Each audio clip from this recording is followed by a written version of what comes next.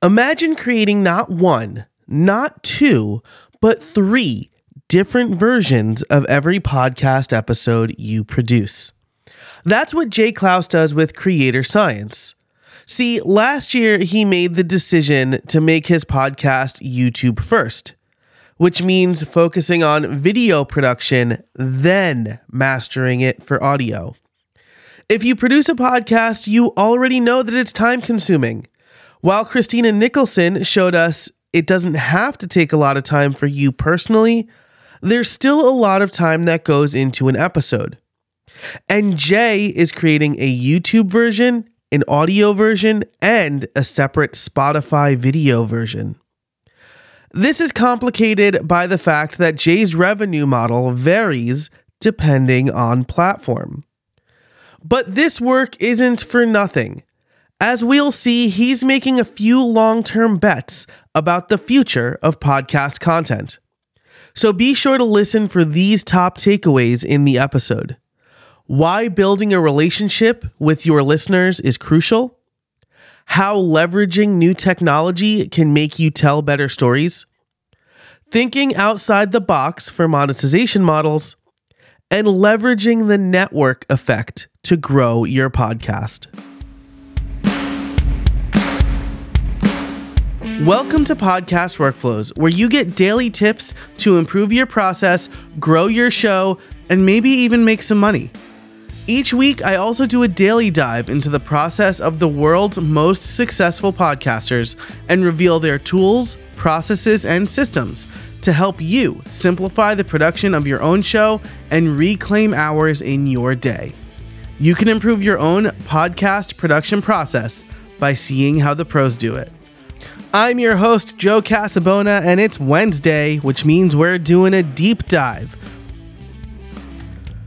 Today, we're going to talk about Jay Clouse and how he is taking the Walt Disney approach to his podcast.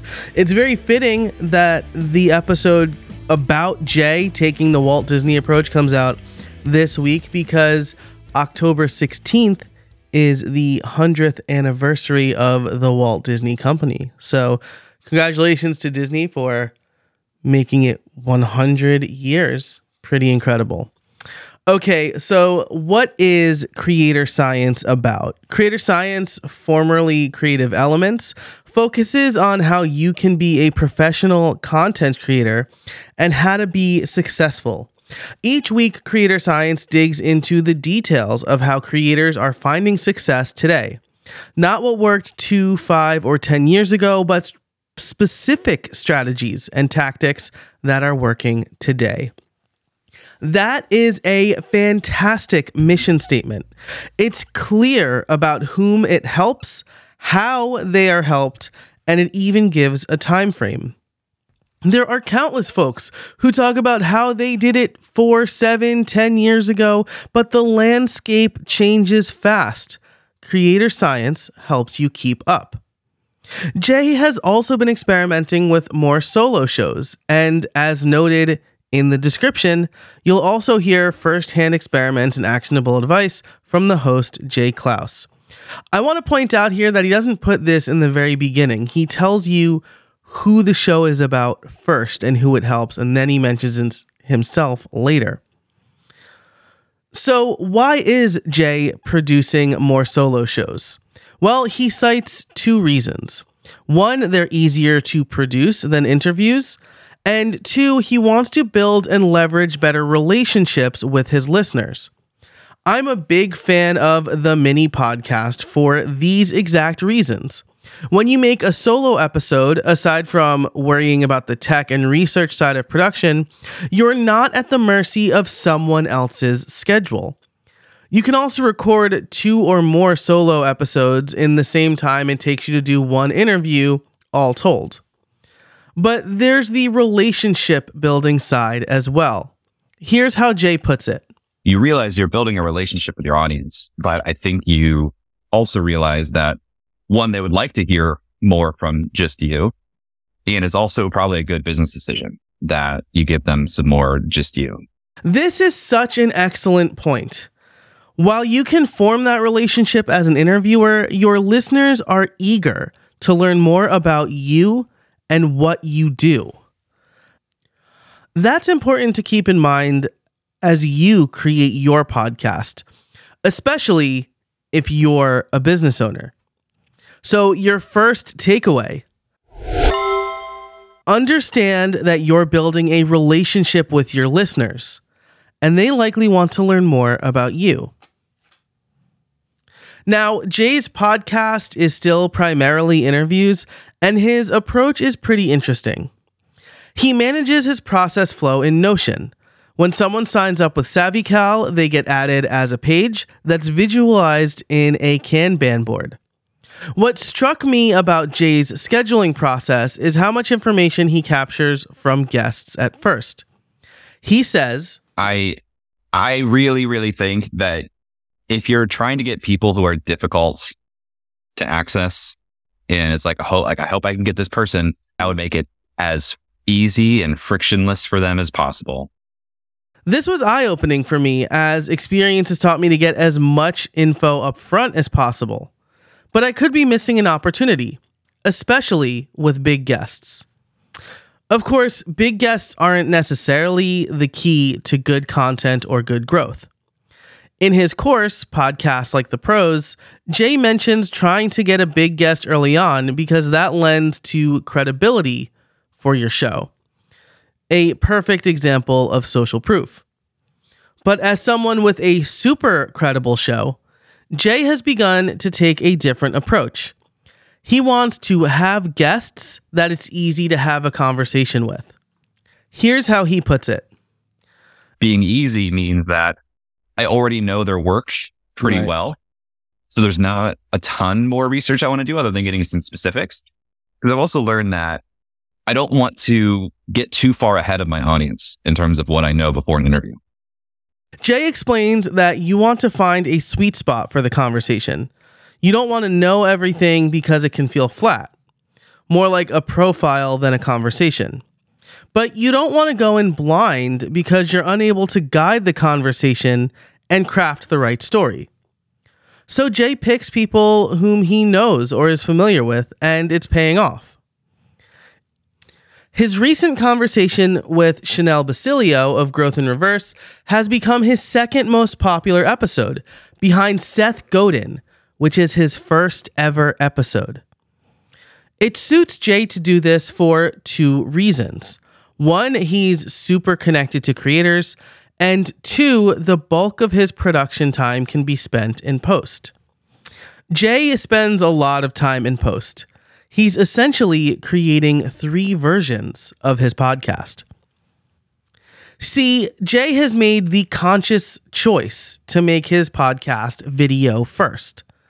That means he records with video in mind and edits it as video content. Then he'll send the audio out to be mastered by an audio engineer before adding it back to the video. He'll then upload that video and mastered audio to his host, Megaphone. He'll upload a completely separate version of the video to YouTube. You'll see why in a minute.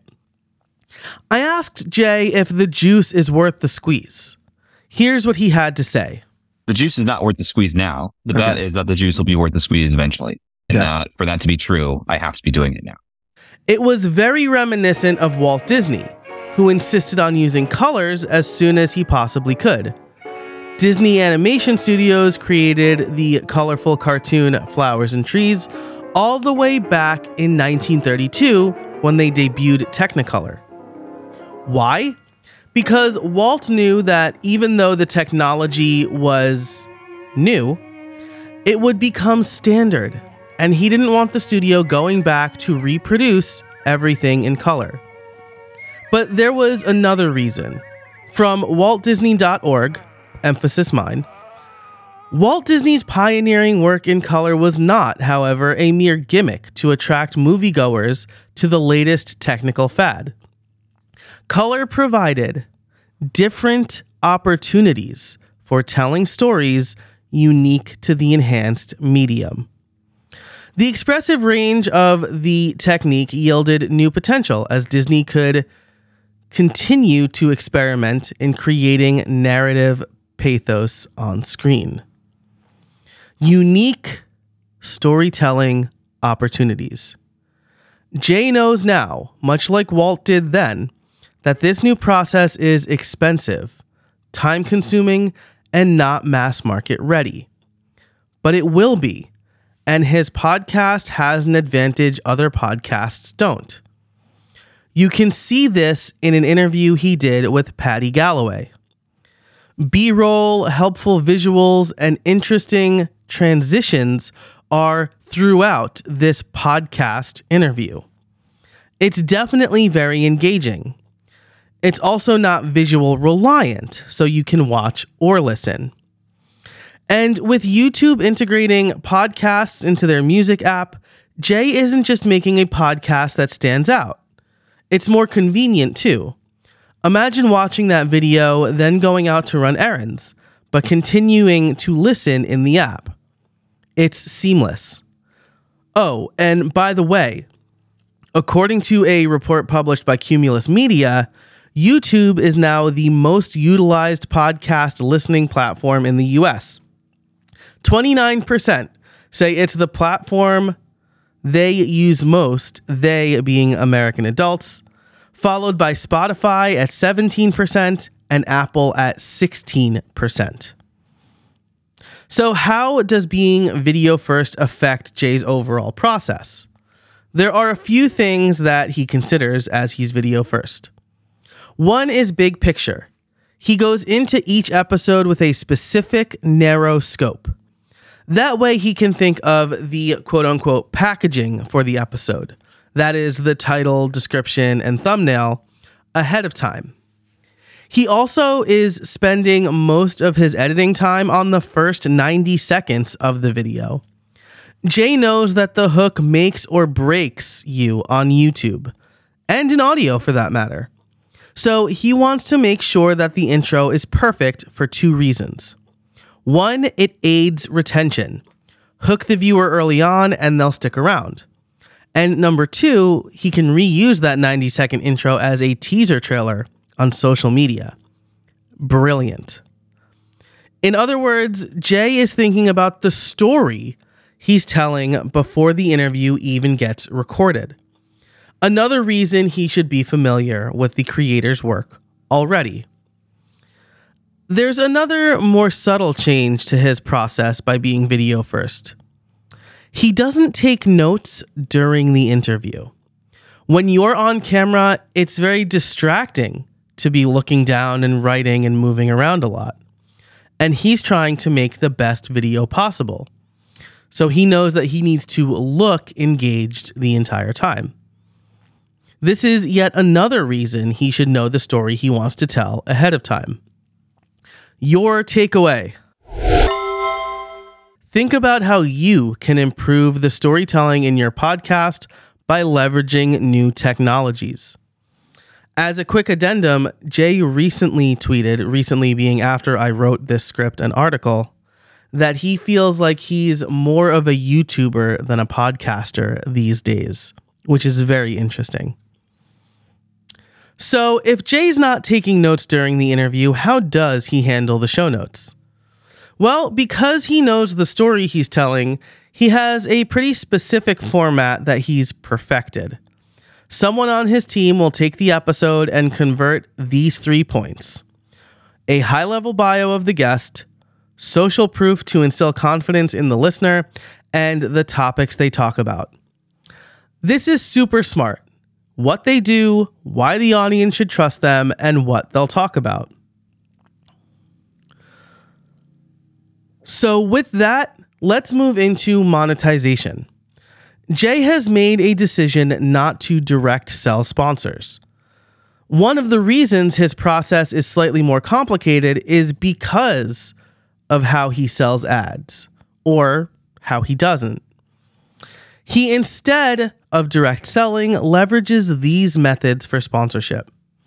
The HubSpot network. Jay joined the HubSpot network earlier this year, so they get at least a couple of spots in each episode. Podglomerate. Jay's old network, Podglomerate, still sells the lion's share of his ad inventory for him. This allows him to focus on the rest of the podcast while knowing the spots are going to fill up. And brand deals. If he does work out a deal directly with brands, he'll do the insertion on YouTube only. For HubSpot and Podglomerate, the ads are inserted dynamically, something his host, Megaphone, specializes in. This is called dynamic ad insertion, or DAI, and you've likely heard these types of ads. If you've ever thought, wow, it's weird that this massive podcast has an ad for something specific to my area, it was DAI.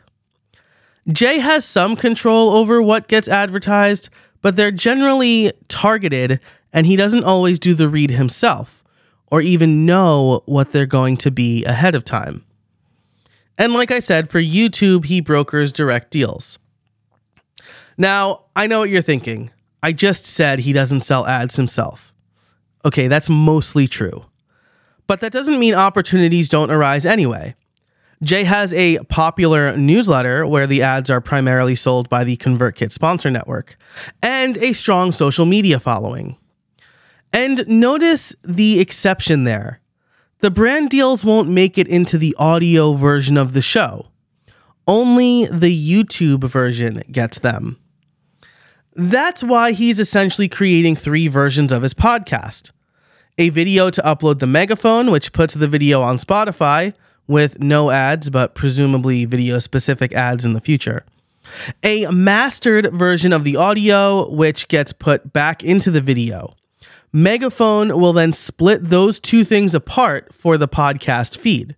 So he uploads a video, and Megaphone takes the video, grabs the audio, and publishes both of them. And then the third is a YouTube-only version of the video, which doesn't include breaks for DAI, but will include baked-in brand deals. This is certainly worth it for Jay. He's getting enough downloads and has enough ad breaks that he's generating money from the show that makes the extra effort a no-brainer. But it's all about using that extra effort wisely. So, your third takeaway. Experiment with different methods of monetization. Consider what options are out there and try something you haven't before. Now, something Jay has been experimenting a lot with is short-form video or short-form content. He used to have his editor pull out clips to share on social media, but it doesn't work out. Here's what he had to say. I have not seen any compelling cases of success in short-form video driving podcast downloads. It's good for those platforms. Like if you use clips, you post them on Instagram and they do well, it can grow your Instagram profile. And maybe by proxy, you can get people to do podcasts. But I have not seen any data to show that people have actually turned short form video success into spikes in podcast downloads. After realizing this, Jay felt his editor's time was better spent perfecting those first 90 seconds. So, what is Jay doing to drive growth? First, let's look at something Jay said that really struck me. What I don't think I've looked at over time is listener churn. I think that churn in podcast listening is higher than people realize. So actually, even just retaining your size is pretty impressive. This is something that Sounds Profitable wrote about last year. While they don't have a lot of data on it right now, it's something all podcasters should be cognizant of. Kudos to Jay for realizing it's a problem. Okay, back to how Jay drives growth. He's not doing a lot of repurposing, and we've noted that clips don't really work. Is his show just growing organically? Well, he sent out a tweet back in May to provide some insight. The tweet says that when he started Creator Science, he classified it in the careers category, and it did manage to peak at number 8 last year. But after realizing careers doesn't fit the content as well as entrepreneurship, he started trying to rank there instead. Now he's pretty consistently showing up in the top 100. There are a couple of takeaways here. The first is what I just said. He changed the show's category. But the second was something I mentioned earlier. He joined a network. Furthermore, he mentioned those trailers that we talked about earlier. You know, the ones that the HubSpot network gets as part and parcel with him being part of the network. So what can we glean here from Jay's process? Well, first, let's get a little clearer on what being part of the HubSpot network means. It means that his show gets cross-promoted on other shows in the network, and he cross-promotes other shows in the network. So, first, you should reevaluate your show's categories every once in a while. Make sure the category you're in fits with your show's mission. And next, while joining a network isn't for everyone, you can certainly take advantage of what I'm calling the podcast network effect with friends or other podcasters. One of the great things the HubSpot network does is require each show to promote one of their other shows in every episode. So you can reach out to hosts of similar podcasts and see if they'd be willing to do the same thing. If you find 4 to 6 podcasts, you can do a sort of round-robin promotion schedule to help each other gain new listeners. So your fourth and bonus takeaway is this. Experiment with podcast promo swaps and creating your own quote-unquote network of podcasts.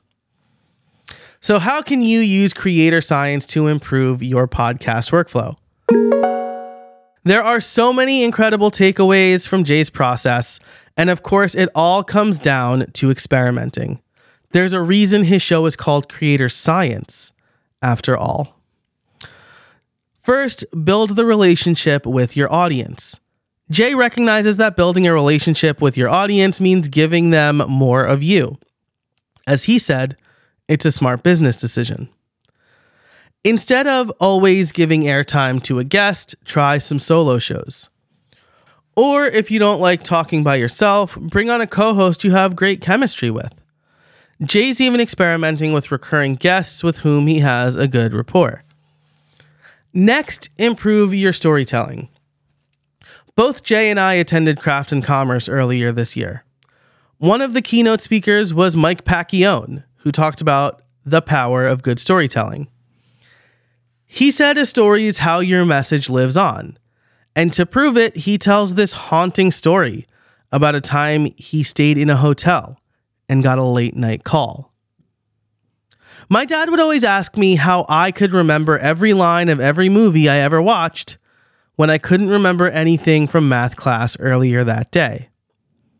Well, there were no stories in math class, and stories stick where facts don't.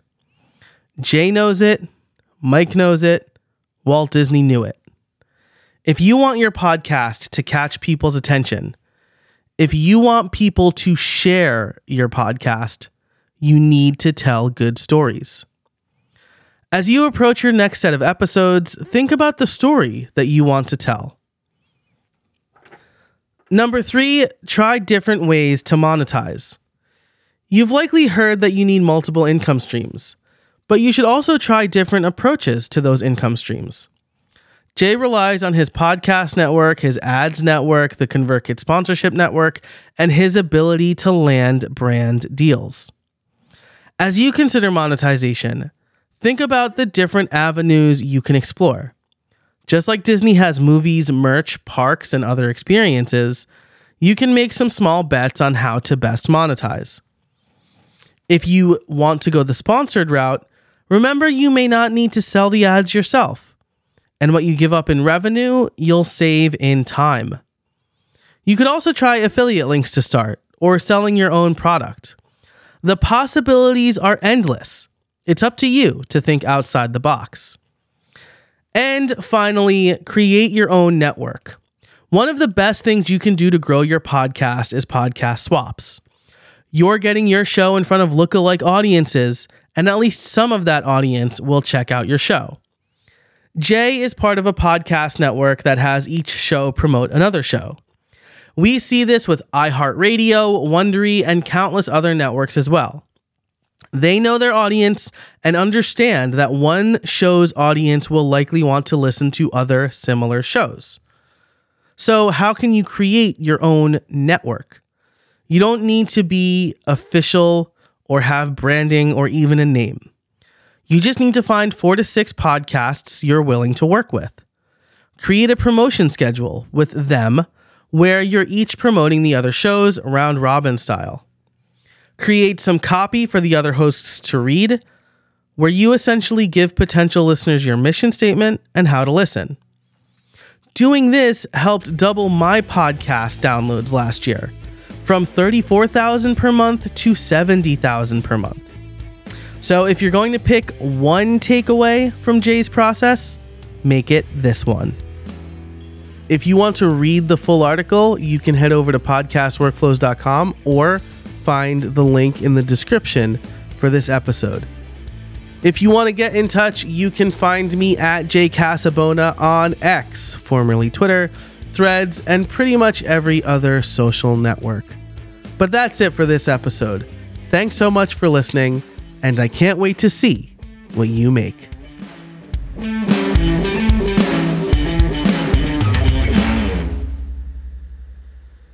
Hey, before you go, I want to tell you about a free resource I have called my podcast process templates.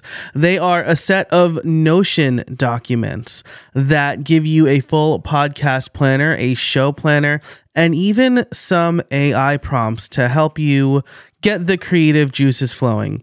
You obviously want to improve your podcast workflows and save time, and these templates will give you a basis for all of your other processes. Through my Notion and Airtable templates, I am able to automate a number of things as well as stay organized so that I am using my podcasting time more efficiently.